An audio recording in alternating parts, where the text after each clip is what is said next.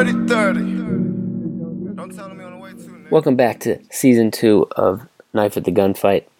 I have a great episode today with Terrence Williams, who you may remember from Episode 2 of Season 1. Here back to talk about the fight for pay parity in women's sports in the USA, as well as Colin Kaepernick, the NFL boycott, and Black Lives Matter, and lastly, white supremacy after Charlottesville. But before we get to that, some of you may be wondering, now, Doc Fitz, was that Migos I just heard on the intro? Well, not exactly. I'm going to play for you a clip from a track of 30 Glizzy off a recent mixtape. He's an Oxon Hill rapper who was recently found murdered in the South Baltimore neighborhood of Brooklyn. So this is just a reminder as we talk about political economy of sports, of the ongoing loss from deadly violence, and the work that we still need to do. In this track, you'll hear him refer to Up Next, the late Lord Scooter, who we discussed in the last episode. 30 will end his rap by saying that he plans to be a suspect and not a victim. I guess the best laid plans. In any case, rest in power, Glizzy, and y'all stay tuned. My OG told me to be smarter, and I got them bands for my lawyer. He get me back to my daughter. It's only right I get this rap shit in order. It's only right I do this for my supporters. My whole hood gone off the water. I'ma get it bad, make you niggas upset. I'ma get a check, rest in peace of Up Next. Rest in peace of Up Next. 20 on my neck, rest in peace of Up Next. But I can't be a victim, I'ma be a suspect, nigga. Welcome back to the Knife at the Gunfight, and I have with us today a good friend of the Knife, Terrence Williams, who joined us on our second show, if you remember, on the political economy of sport for 2017. And you know, Terrence, I went back and listened to that show, and I'm a little proud of us. I thought that was a good show, and we touched on a lot of good topics, don't you think? I do. I agree. And I also think that this podcast has really come along nicely. I've really enjoyed a lot of the interviews that you put together. You know, some of the stuff has really just been eye-opening. Very smart conversation. I'm always up for, you know, intelligent conversation, stuff that can broaden my perspective. And I definitely get that, you know, when I'm listening to the show. So great job by you. Thank you. I appreciate it. I'm glad you could join us and be a regular part of it. And I wanted to start by following up on some of those conversations that we had before. The first easy softball one, you know, for people to remember that you're a Connecticut guy, we talked about the UConn basketball team. And you predicted that the UConn women's basketball team would lose to a random midseason opponent like Tulsa. Oh. And in fact, Tulane lost to them, I think, by 1 point. So you were like 3 letters and 1 point away from getting that right. Close. They ultimately, obviously, lost to Mississippi State on that buzzer beater from Morgan Williams. And ultimately, the South Carolina, I guess they're the Lady Gamecocks, won the national title. Do you have any thoughts on that? Yeah, well, I thought it was really funny because the day of the UConn-Mississippi State game, Doris Burke came on to Mike and Mike, and she was explaining to the host why Mississippi State was no pushover. And it was one of those things where everybody just kind of let it roll off their back. And I was like, you know what? There's something to this, man. Like, I feel like, you know, Doris Burke, she's no basketball novice. Like, she knows what she's talking about. And if she's telling you that this team is not a pushover, I think that's something that you should listen to. And sure enough, I didn't stay up to watch the game, but when I saw the news when I woke up, I was like, oh man, she called that. And so, yeah, man, I mean, you know, nothing lasts forever. Obviously, the greatness of Geno Auriemma, the UConn program, and the parade of awesome players that has come through there, that legacy is not tarnished at all. Sure. But it was definitely one of the shocking moments in sports this year. And I think that the strength of that UConn team is a great thing for women's basketball to have an institution like that. But it's also equally good that it's not so one-sided, that you can have, you know, a team like Mississippi State open it up and then, you know, some teams that no one would have predicted have a chance to be successful. So I think ultimately that, playoff championship series was a really great thing for women's college basketball. I definitely agree. Stuff like that actually helps recruiting, right? Because you don't want players to feel like, oh well, if UConn's not recruiting me, I might as well not even try. Like you want players to feel like no matter where I go, that's the essence of sport, right? That's what makes sports great, is the idea that if I play my assignment, if I work hard, if I do what I'm supposed to do, David can topple Goliath. And we saw that. And I think the timing of that game was actually really interesting. I'm not sure how much people realize this, but I believe that was April 1st that Mississippi State beat the UConn Huskies basketball team. Earlier that month, the women's USA national hockey team, which had announced a strike, basically refusing to play in international tournaments unless they got a better deal in terms of wages, benefits, and support, were able to win, right before that April 1st game, a new collective bargaining agreement with better wages and significantly better investment in women's youth hockey and the future of women's hockey. Yeah, I think that's another great thing. As a father to a daughter, it's kind of made me a feminist, right? Like, no one is going to ever tell my daughter that she cannot have anything because she's a woman. You know what I mean? And no man is ever going to subjugate my daughter based on her sex. You know what I mean? So I am all for anything that creates more opportunities to earn money, more opportunities to get an education, to gain a world experience, to get a foot ahead in life for women. I'm all for that. So I was really happy to see that they took a stand and it actually paid off. And also the women's soccer team, USA Women's Soccer, I think it probably was just after that in April where they also were successful in a new collective bargaining agreement, which allows them to make six figures between $200,000 and $300,000 a year as professional players for USA Women's Soccer, which has been a very successful team, more successful than the men's team, in fact, even though they're not paid as well as the men. Right, exactly. They're more successful on the world stage, and I think one of the things that people don't or may not appreciate about what a dominant team like the U.S. women's soccer team does is the different countries around the world see that, and the women there say, hey, I can do something too. I can be great. I can run around. I can kick this ball. I don't have to just be a token in my man's dreams, So these things are important because people are people no matter where they come from, right? And so the girls around the world in all the other countries, they should be able to see that, hey, these women can earn a good living and they can be great at sports and they can have all the things that come with it because they deserve it. And so, that's right and that's fair. So I'm all for that.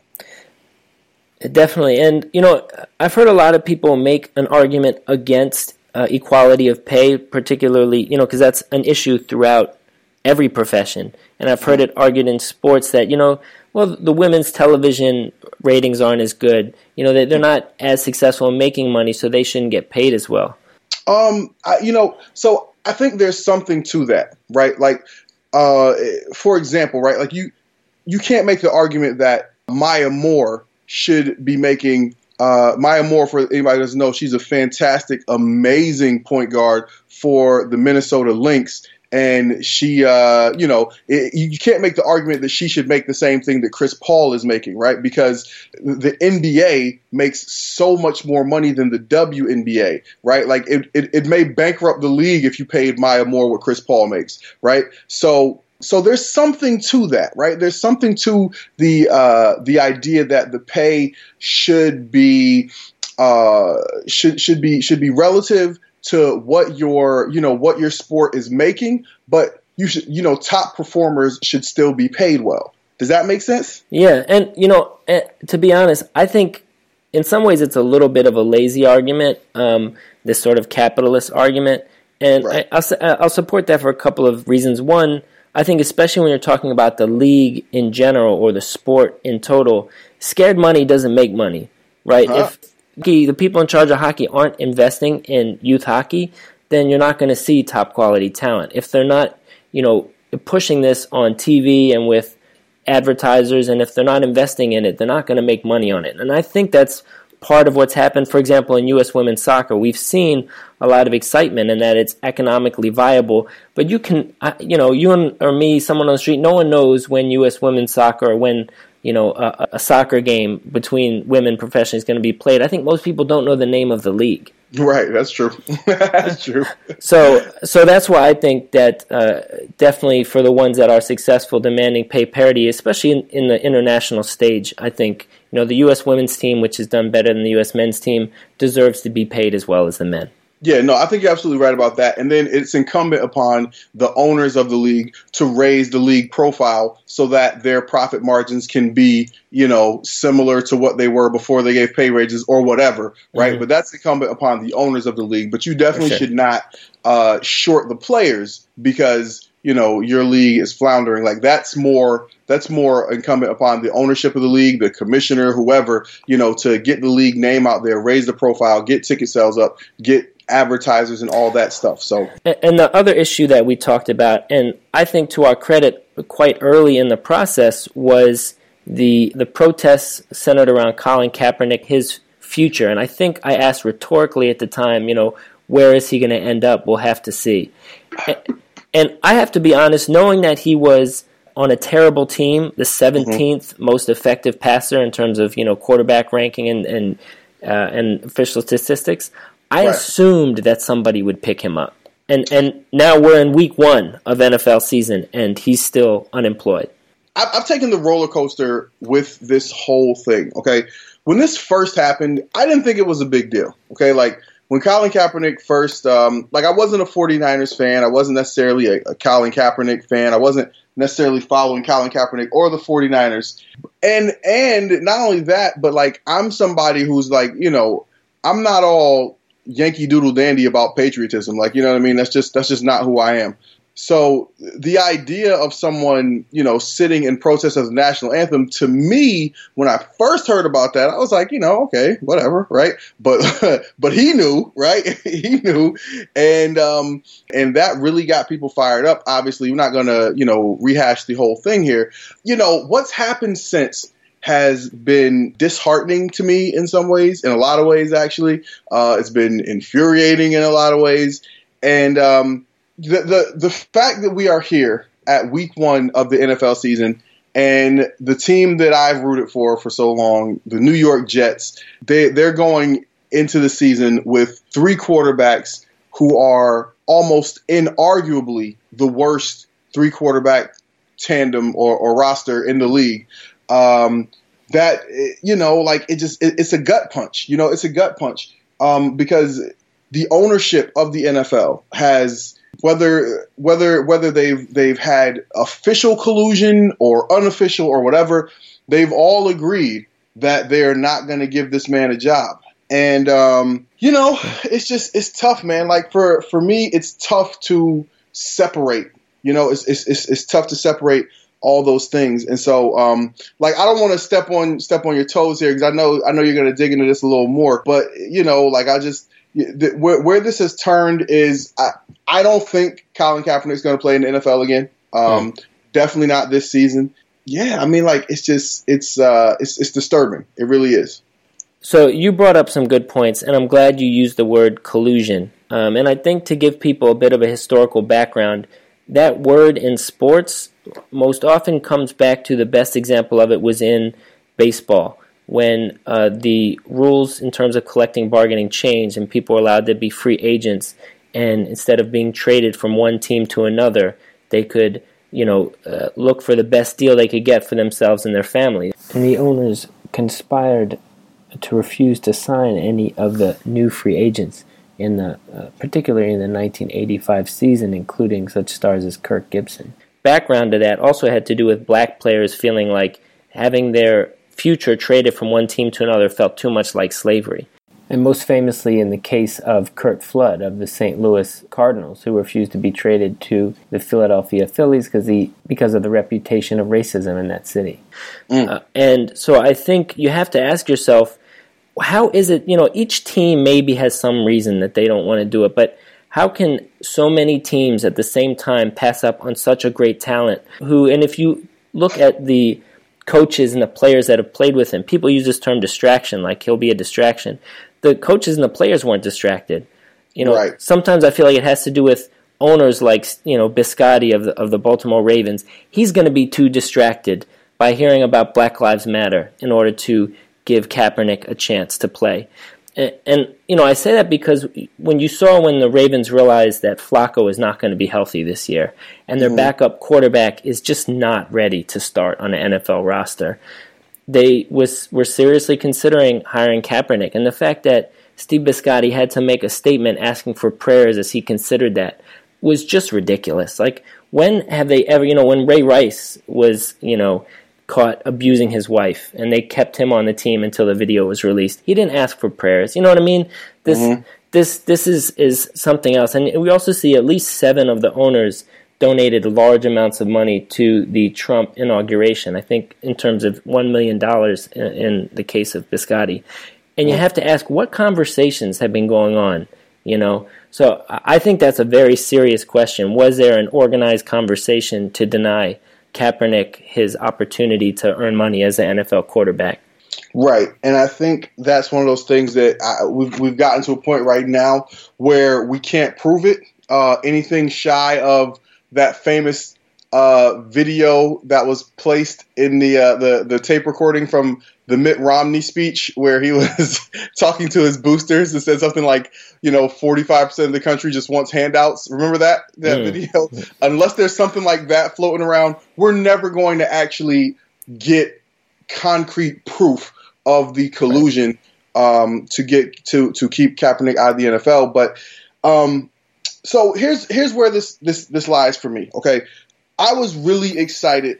I was ready to root for the Ravens this year when the term came, when the news started to leak that they were heavily considering signing Colin Kaepernick. I was all about it. I'm like, yo, Baltimore, I'm here for it. Let's go. Whether he plays or not, just giving him a job, because giving him a job ends this whole thing. People talk about what distractions he's going to bring.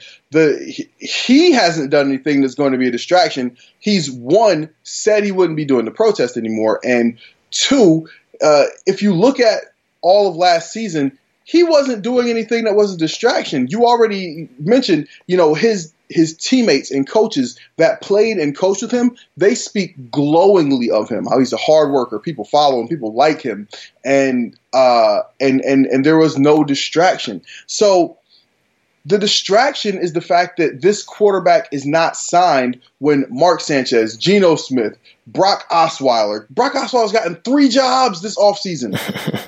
Like, that's crazy, right? And so the fact that Colin Kaepernick is sitting on the trash heap when, guys like this are getting jobs is just, it's disgusting. And like you said, the Steve Biscotti press conference where he talked about, pray for us. And then, Ray Lewis coming up. So, okay, the Steve Biscotti thing for me was a huge turning point, all right? Through private conversations, I've heard from very reliable sources that this was going to happen. The Kaepernick to the Ravens was going to happen. And then Biscotti came out and made this whole public showing of being conflicted. And I'm like, wait a minute, what are you conflicted about? He said he wanted to talk to fans and talk to sponsors. And maybe this is something that we should have an open mind about a conversation about.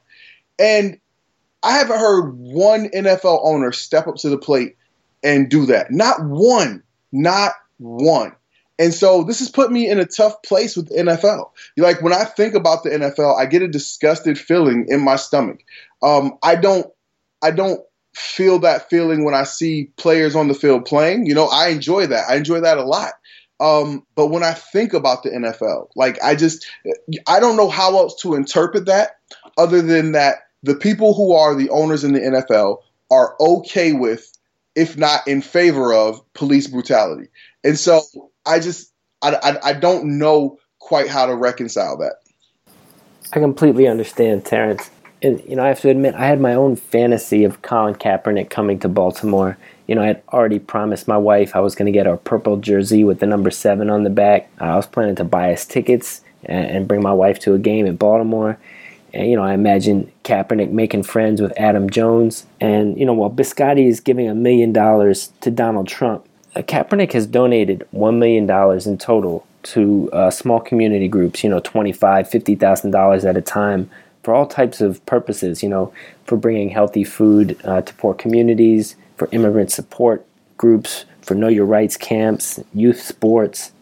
Can you imagine what that type of investment of someone like Colin Kaepernick with his money, could mean to organizations in Baltimore? That's why I found it so offensive. It just seems like, NFL owners are perfectly happy to make money off of the work of black bodies, but won't invest in, respect, honor, or support black lives. And that's why I'm ready to announce right now I'm boycotting this NFL season.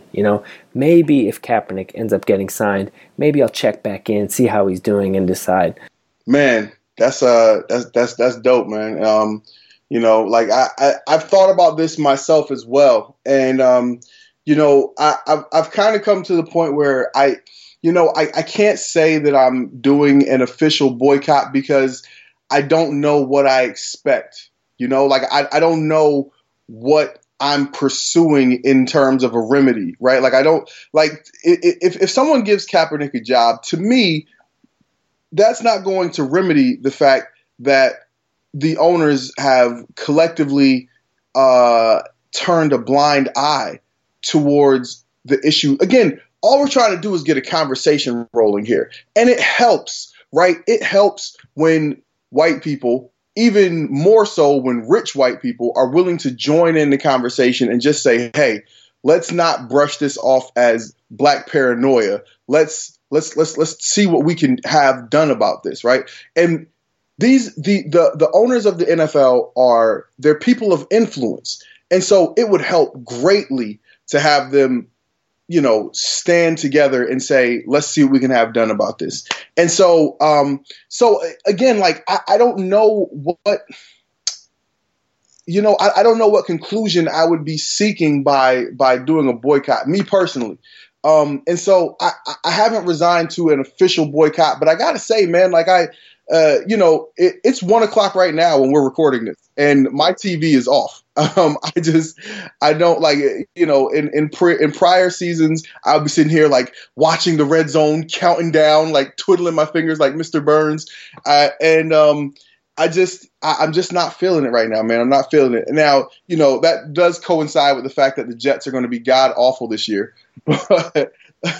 But that's not really, you know what I mean? But it certainly won't be the first time. And normally I'm right there, watching the misery. So, I don't know, man. I'm not quite sure. I hear you, Terrence. And, I think that is fair criticism. To what end is the boycott? But this issue isn't going anywhere. Just in the last couple of weeks, we saw the video of Michael Bennett, a football player who's taken part in these protests, get taken down, slammed to the ground, threatened and arrested, or at least cuffed and put in a paddy wagon by the Las Vegas police for basically being in the wrong place at the wrong time. But I will say it is a way to express that disgust that you described. Because I tell you this, Roger Goodell will not listen to this podcast. I'm under no illusion that he's a fan of the knife. But as part of an organized campaign, and this is an organized campaign, you see people like Sean King at the New York Daily News. Shout out to Sean King, man. He's been doing some fantastic work. Word. Sean King helping to promote this with the hashtag and everything else. And I'll tell you another thing. The NFL TV ratings for the opening game were double digits, something like 12% down from the previous season. And now there were hurricanes in South Florida and flooding in southern Texas, two big football countries, so to speak. Maybe because of climate change. But, eventually some media workers at the NFL or at Fox headquarters, someone is going to have to explain this. And sooner or later, someone's going to bring the hashtag NFL boycott to the conversation, and your voice will be heard. Right.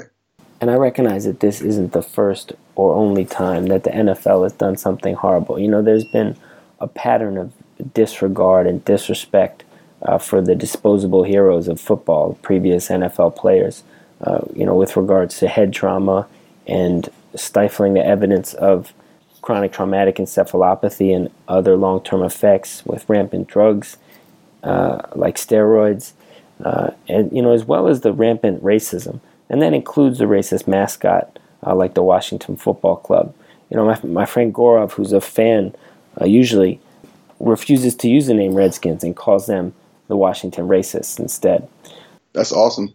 But while it's not the first time, to me, it's just the most egregious, and we just have to say this will not stand without economic consequences. Yeah, and I think that's all you can really ask for.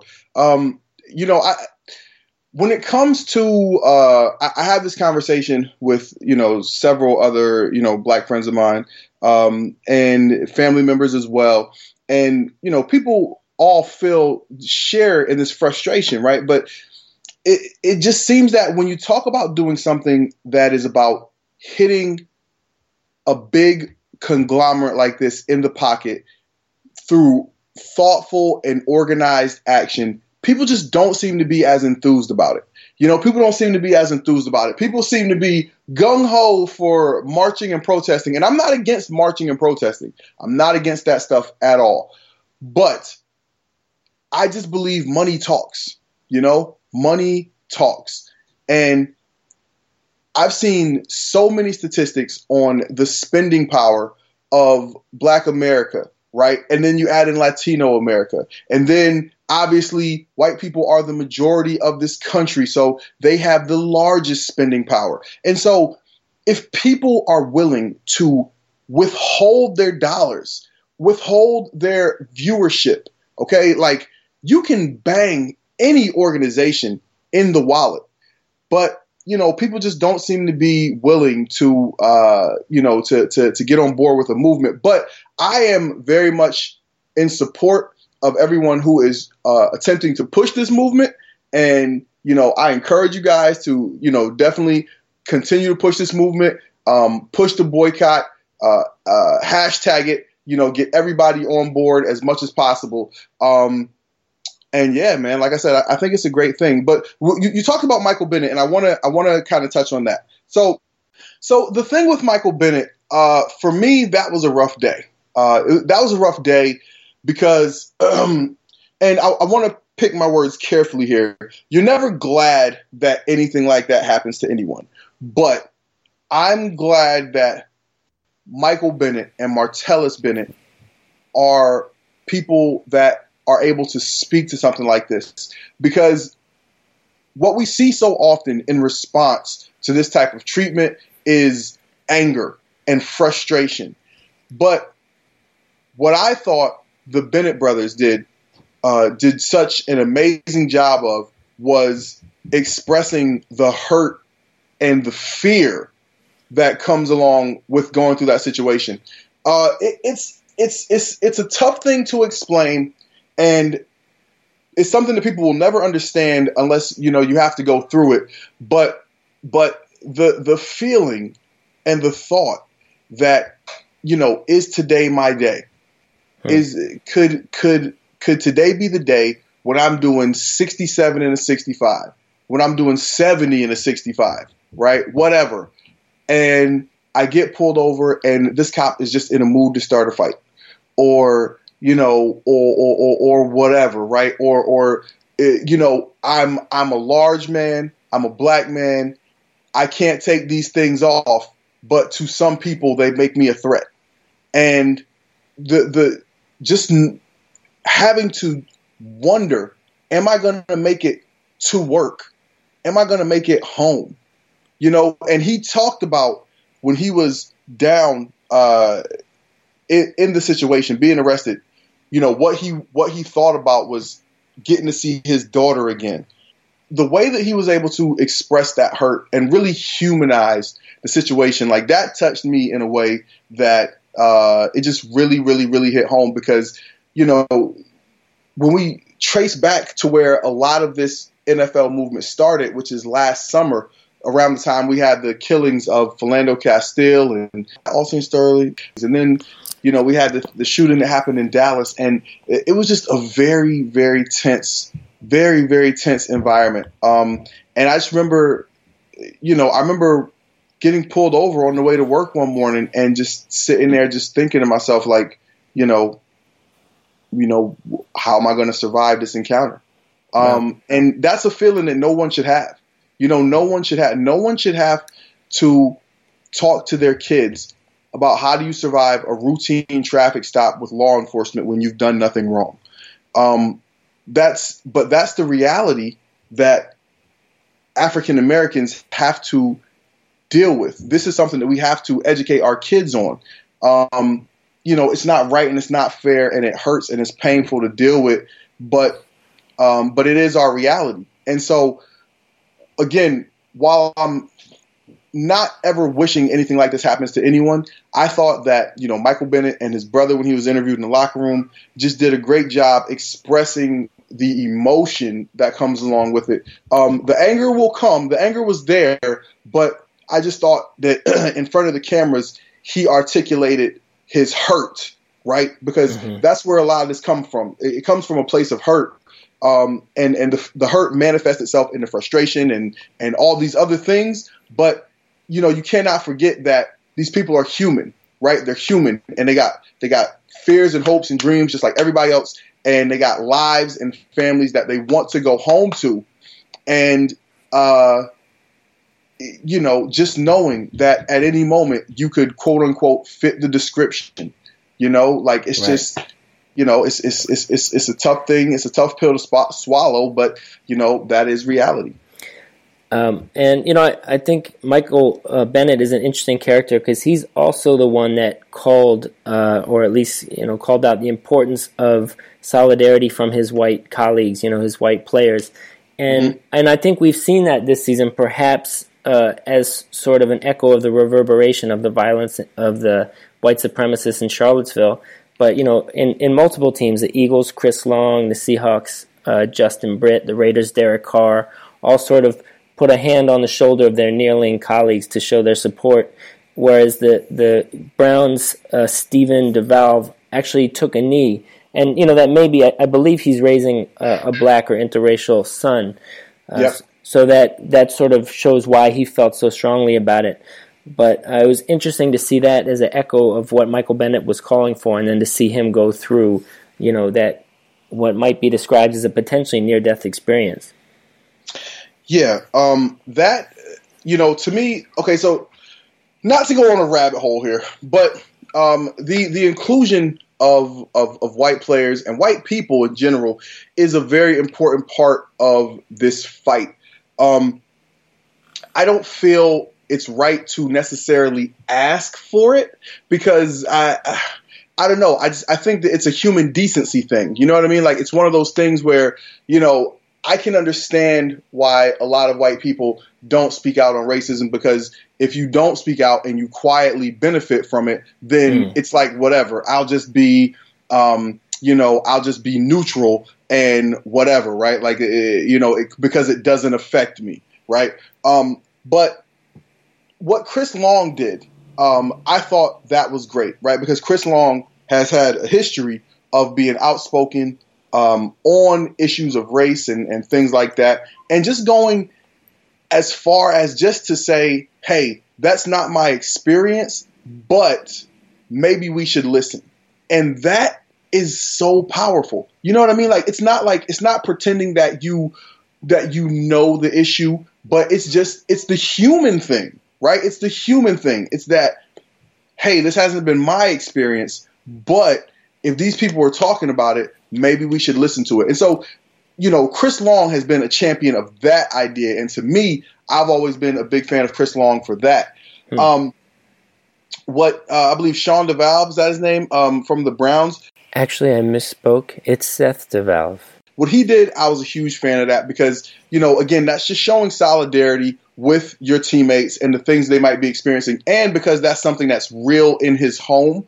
Again, it's just like what we just talked about. It's realizing that, hey, I'm going to have a conversation with my kids. He's an NFL tight end. Okay. So his kids are probably going to be big people. Right. And so if you have a son and he's a big man, and if he just happens to look black to whatever officer happens to be encountering him on whatever day, guess what? that puts him in the danger zone, right? And so as someone who, obviously did not grow up having to deal with these issues, but if he just has open eyes about what's happening right in front of him in the world, he knows that he has to talk to his son and have that conversation. He will one day have to talk to his kids about, hey, man, listen, this is something that is very real. When you encounter the police, I just want you to come home. You know what I mean? And so, like, that's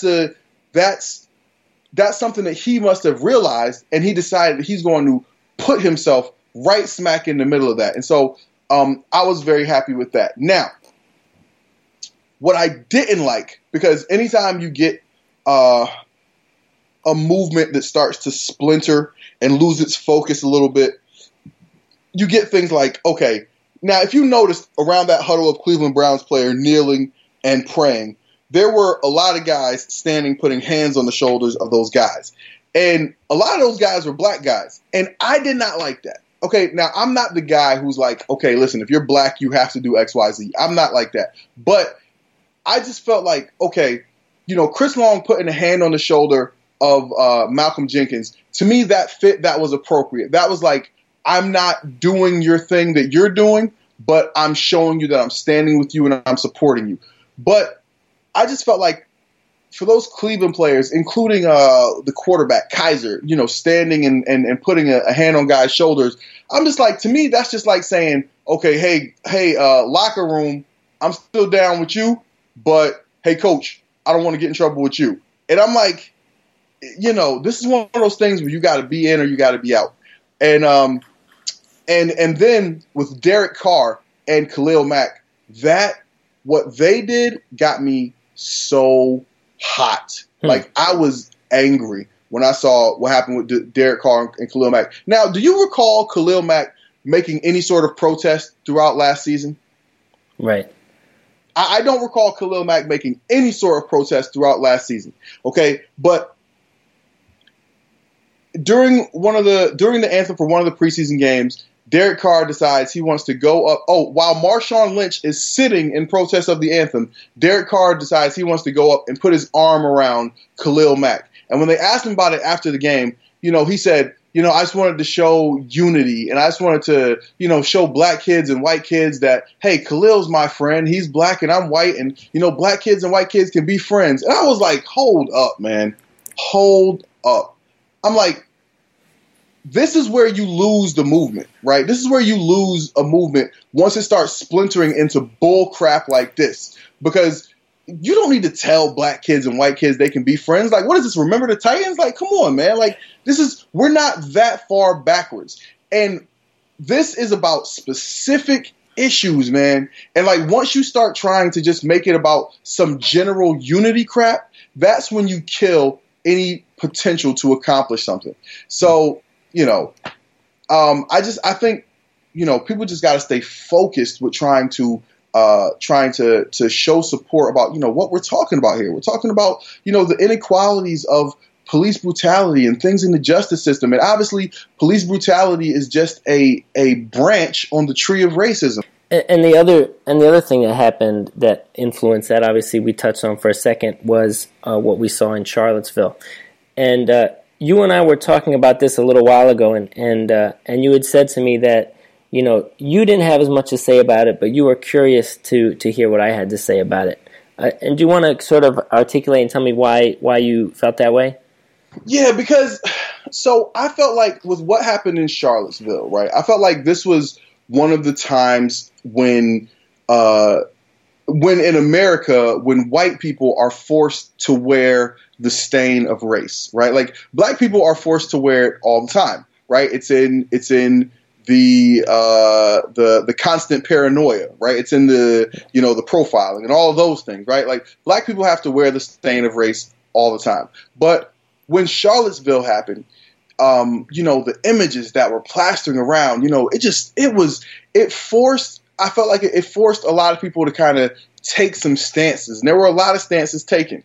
But like I said, I felt like this is one of the times when, it kind of forced white people to wear the stain of race. And I just wanted to hear, thoughts and perspectives coming from you on, what it was like watching the events unfold, what it was like seeing some of the outrage, both the real outrage and the fake outrage. Some of the statements that came, and, obviously 45 stuck his foot in his mouth like only he possibly could. And, I just want to get your take on how all that stuff went down. Right. And I don't know if I have a typical view of this because, I grew up not around a lot of overt racism, but in Maryland there is a lot of racism, and there is a lot of neo-Nazi and neo-Confederate history there. And so, I remember going to counter protests for Nazi and neo-Confederate movements, growing up and in college. And this wasn't me, but some friends of mine would regularly, look out for white supremacist punk concerts because they were in sort of anti-racist punk movements, and they would go and start fights and try to shut these things down. Right. And so that wasn't me, but I always grew up understanding the moral question of what does it mean to punch a Nazi sort of thing. But, that being said, I think that, like you said, seeing that white supremacist violence directed against a mixed group, but since it's Charlottesville, it was a predominantly white group, and ultimately the woman that lost her life was a young white woman that a lot of people could sort of sympathize with as someone that could be in their family, Right. And so I think there's a very easy response to that for a lot. It's very easy for Americans to be against Nazism, right? We lost a lot of lives fighting Nazism in my grandfather's generation, My grandfather served in World War II, and I have a family that fled Germany, luckily right before the rise of Nazism, that was Jewish. So I think that's easy. The harder part is really to step out and understand and attack white supremacy as an institution, Right. And I think that's what we saw is that Donald Trump has benefited perhaps more than almost any post-slavery president from the institution of white supremacy, and so I think that's why it was very difficult for him to be clear and to say the easy thing, which was that white supremacy is wrong. He could barely say that Nazism was wrong.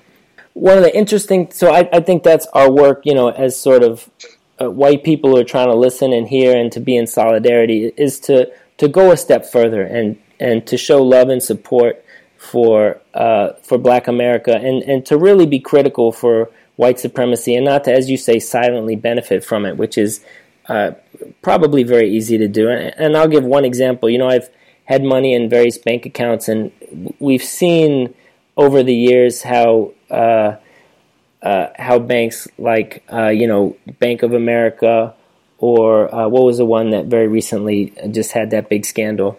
Was it Wells Fargo? Wells Fargo, exactly. How these banks have used their power in ways that really aren't consistent with my values. And so I'm closing down a Bank of America account. And, I live in Baltimore, and we have a small, locally owned, Black-owned bank, which there's not many in the country. So I'm starting up a Harbor bank account. And I think that's a very small gesture, but it's part of being deliberate about, what is our response to this, and not just the easy thing. And I will say the other interesting thing that happened as a Baltimorean is how swift and effective for a change the Baltimore city government was in taking down the monuments to the Confederacy that were around the city. And there weren't many, but they've been there a long time. I grew up around the corner from Robert E. Lee Park, and I remember organizing a senior cut day at my school to go to Robert E. Lee Park and inviting, and I had no sense of how, insulting that could be to somebody to invite them to Robert E. Lee Park instead of going to school. So we've done away with them, and someone I ran track against in high school, Brandon Scott, he was one of the politicians that undertook that. So I send my recognition props out to Brandon Scott for taking part in that. So it's sort of a long answer to say that there's easy things to do and there's the harder things to do, and I think we got to challenge and keep ourselves honest to step up and do the harder part of that, undermining white supremacy. Yeah, nah, man, I think that's dope because you're right. I mean, like I said, you made the great point. The young lady that was killed when that butthole ran his car. into that group of people. She was someone who America could look at and easily relate to, easily empathize. The thing that people who I know who consider themselves quote unquote conservative, the thing that they killed Obama for when he said he looked at Trayvon Martin and said that could have been his son, right? That's the way people felt when they saw the young lady who was killed in Charlottesville, and that made it easy for people to relate, and it made them easy for them to sympathize. And really, I think, ultimately, like, that's just what it comes down to, right? Is like, when will we get to a point when we feel the same way about seeing her get killed that we felt about seeing Trayvon get killed, And I think that's, we're obviously a long ways away from that. But I think if we can get to a point where we start to recognize that is the issue, then, I think we'll start getting somewhere. For sure. And it's, again, sort of getting off the point maybe, but I do think it's important. I've since I came back to Baltimore, I ran into and had the chance to have some conversations with the author Dee Watkins, who wrote The Cook-Up and The B-Side. And, he's made himself very accessible, and he made this point about the value of mentorship. And I can see him mentoring a lot of the young authors and artists and students in the city.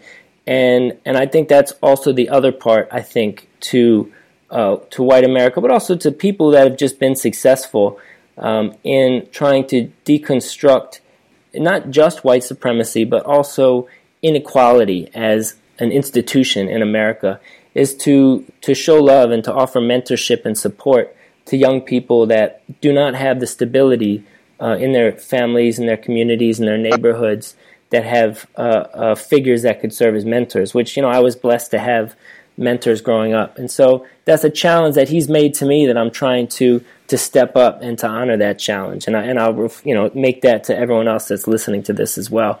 Dope, man. And real quick, like we're kind of going down a rabbit hole a little bit here, but I agree with that. That's a tremendous point. When I was in high school, I worked at a summer camp called LEAP, and I remember just from a very early age, I always thought it was important to role model. I never considered myself to be anyone super important, but I always did know that as a young kid, you're looking up to the bigger kids. And even now today, some of the kids that I had as camp counselors, I keep in contact with them on Facebook and things. And I just feel good when I see those guys doing well. And some of them reach out to me and be like, hey man, I was watching you when I was younger, and, that definitely set a good path for me. And so, that's all, all you want. All you can do is try to set an example for, somebody who is watching you to help make something better. So, just be conscious of that.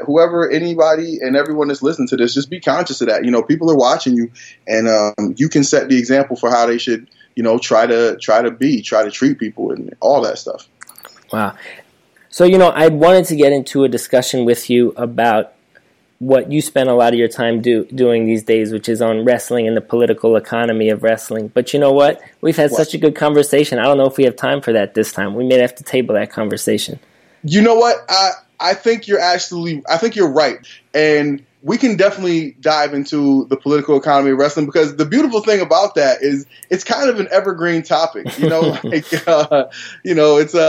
always going to be here as long as Vince McMahon's alive. So, So yeah, wrestling's not going anywhere. We can do that another time, because anytime we get together, we make magic, baby. And for anyone who is a wrestling fan, you should definitely check out the Talking About Wrestling with Terrence Williams when you're done with this podcast. But Terrence, you're not off the hook yet, because as always, I'm going to ask you for your recommendation, either a work of art, a performance, an album, or a book that you want to share with me and my audience. Oh man! All right. Did you forget? Here, I'll give you a moment to think, because I'm going to make my recommendation, which is actually one of Dee Watkins' mentees, a book by Kondwani Fidel. He went to the high school rival of mine. He went to Baltimore City College. I went to Baltimore Polytechnic Institute, and the book is called Raw Wounds, and it is a very raw book. I'm trying to get a chance to talk to him about it a little bit more, but it's really about kind of the pain and experience of growing up in East Baltimore and finding a way to articulate that and to be successful with that. And he's someone who's had several pieces come out on the internet recently. He's getting a little bit of his proper respect. So shout out to Kandwani Fidel, and anyone out there, please pick up Raw Wounds and give it a read. And I'll have to send one over to you because I don't know if you can find it up there in Connecticut.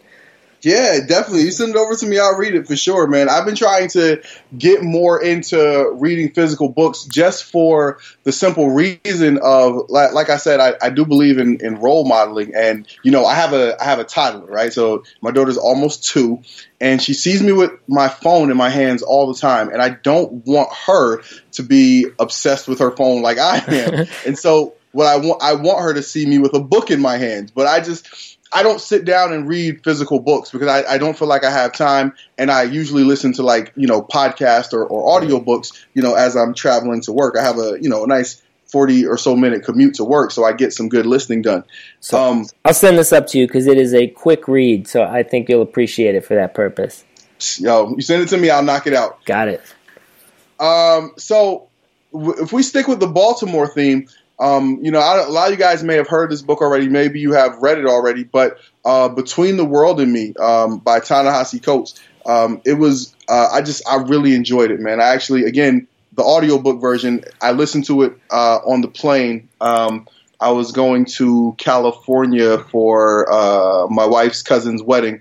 And, I knocked it out in, like a 5-hour plane ride. And it was just very enriching. He tells the story of being from Baltimore, and as a black person, you grow up in your life with fear. You grow up with the fear of getting beat by your parents. You grow up with the fear of potentially, getting beat up outside because you may walk into somebody who wants to start a fight with you for no good reason. You live with the fear of getting beat up by the police, and you learn. You just learn to live through that fear. Fear just becomes such a big part of your life as a black person. And, he tells the story of going off to college. He goes to Howard, which he calls the Mecca. And he meets black people from all different types of backgrounds. And it just becomes such a mind-opening experience for him. And, he ends up, getting married and having a child and all of that stuff. And he really just talks about, I'm not going to spoil the book for you, but it's a nonfiction, so there's no quote unquote happy ending, but he does have some experiences in this book that I just personally related to so much. And, the experience that he has in Paris is one that I might actually be looking to have because, one of the things that stuck with me is I had always kind of had this fear of going to Europe because I always felt like this, look, the white people here are originally from Europe, and if white people here are racist, not all, of course, but if, and he kind of talks about having a similar apprehension about going there, and his experience in Paris completely changed his mindset and his life going forward. And so I really love that. You know what I mean? I love that because I'm a firm believer that no matter what's happened in your life up to this point, you're in control of what happens going forward. So, so Between the World and Me by Ta-Nehisi Coates, I definitely absolutely recommend it. And So that's the second book so far on the podcast that has had 2 recommendations. The other being Paulo Freire's Pedagogy of the Oppressed. So if you're out there, if you need 2 books, those are the 2, Pedagogy of the Oppressed and Ta-Nehisi Coates' Between the World and Me. And if you need a third, Kandwani Fidel's Raw Wounds. All right. Thank you, my friend. I appreciate the time. This was a good talk. Gave me a lot to think about. Yeah, man. Thanks for having me. Thanks for everybody who listened. This is, if you guys are listeners of this pod, this is a place to come for intelligent, insightful conversation. And so, keep supporting, share it on Twitter. You can follow me on Twitter at TW Talking About. I don't always get into intelligent stuff on Twitter, but I'm always open to be engaged in good conversation. So, all right, my friend. Take care. All right, man.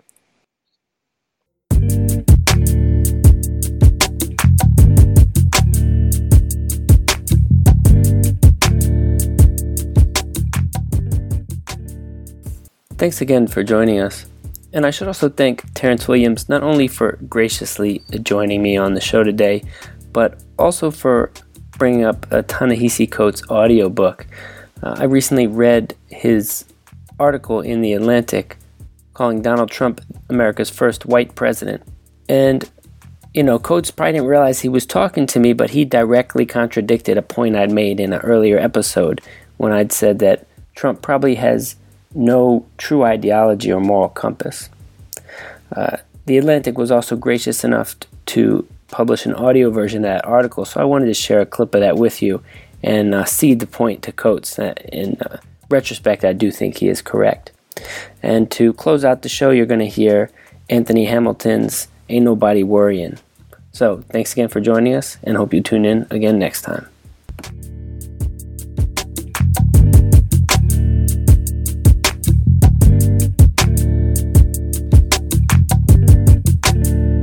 It is often said that Trump has no real ideology, which is not true.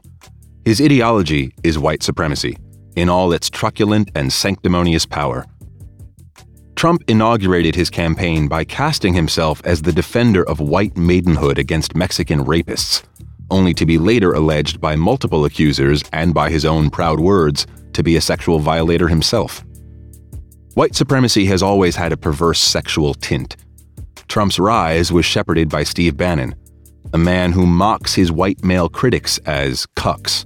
The word, derived from cuckold, is specifically meant to debase by fear and fantasy. The target is so weak that he would submit to the humiliation of having his white wife lie with black men. That the slur cuck casts white men as victims aligns with the dicta of whiteness, which seek to alchemize one's profligate sins into virtue. So it was with Virginia slaveholders claiming that Britain sought to make slaves of them. So it was with marauding Klansmen organized against alleged rapes and other outrages.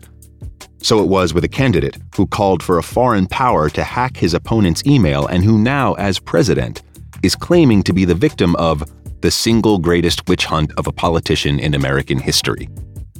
In Trump, white supremacists see one of their own. Only grudgingly did Trump denounce the Ku Klux Klan and David Duke, one of its former Grand Wizards, and after the clashes between white supremacists and counter-protesters in Charlottesville, Virginia in August, Duke, in turn, praised Trump's contentious claim that both sides were responsible for the violence.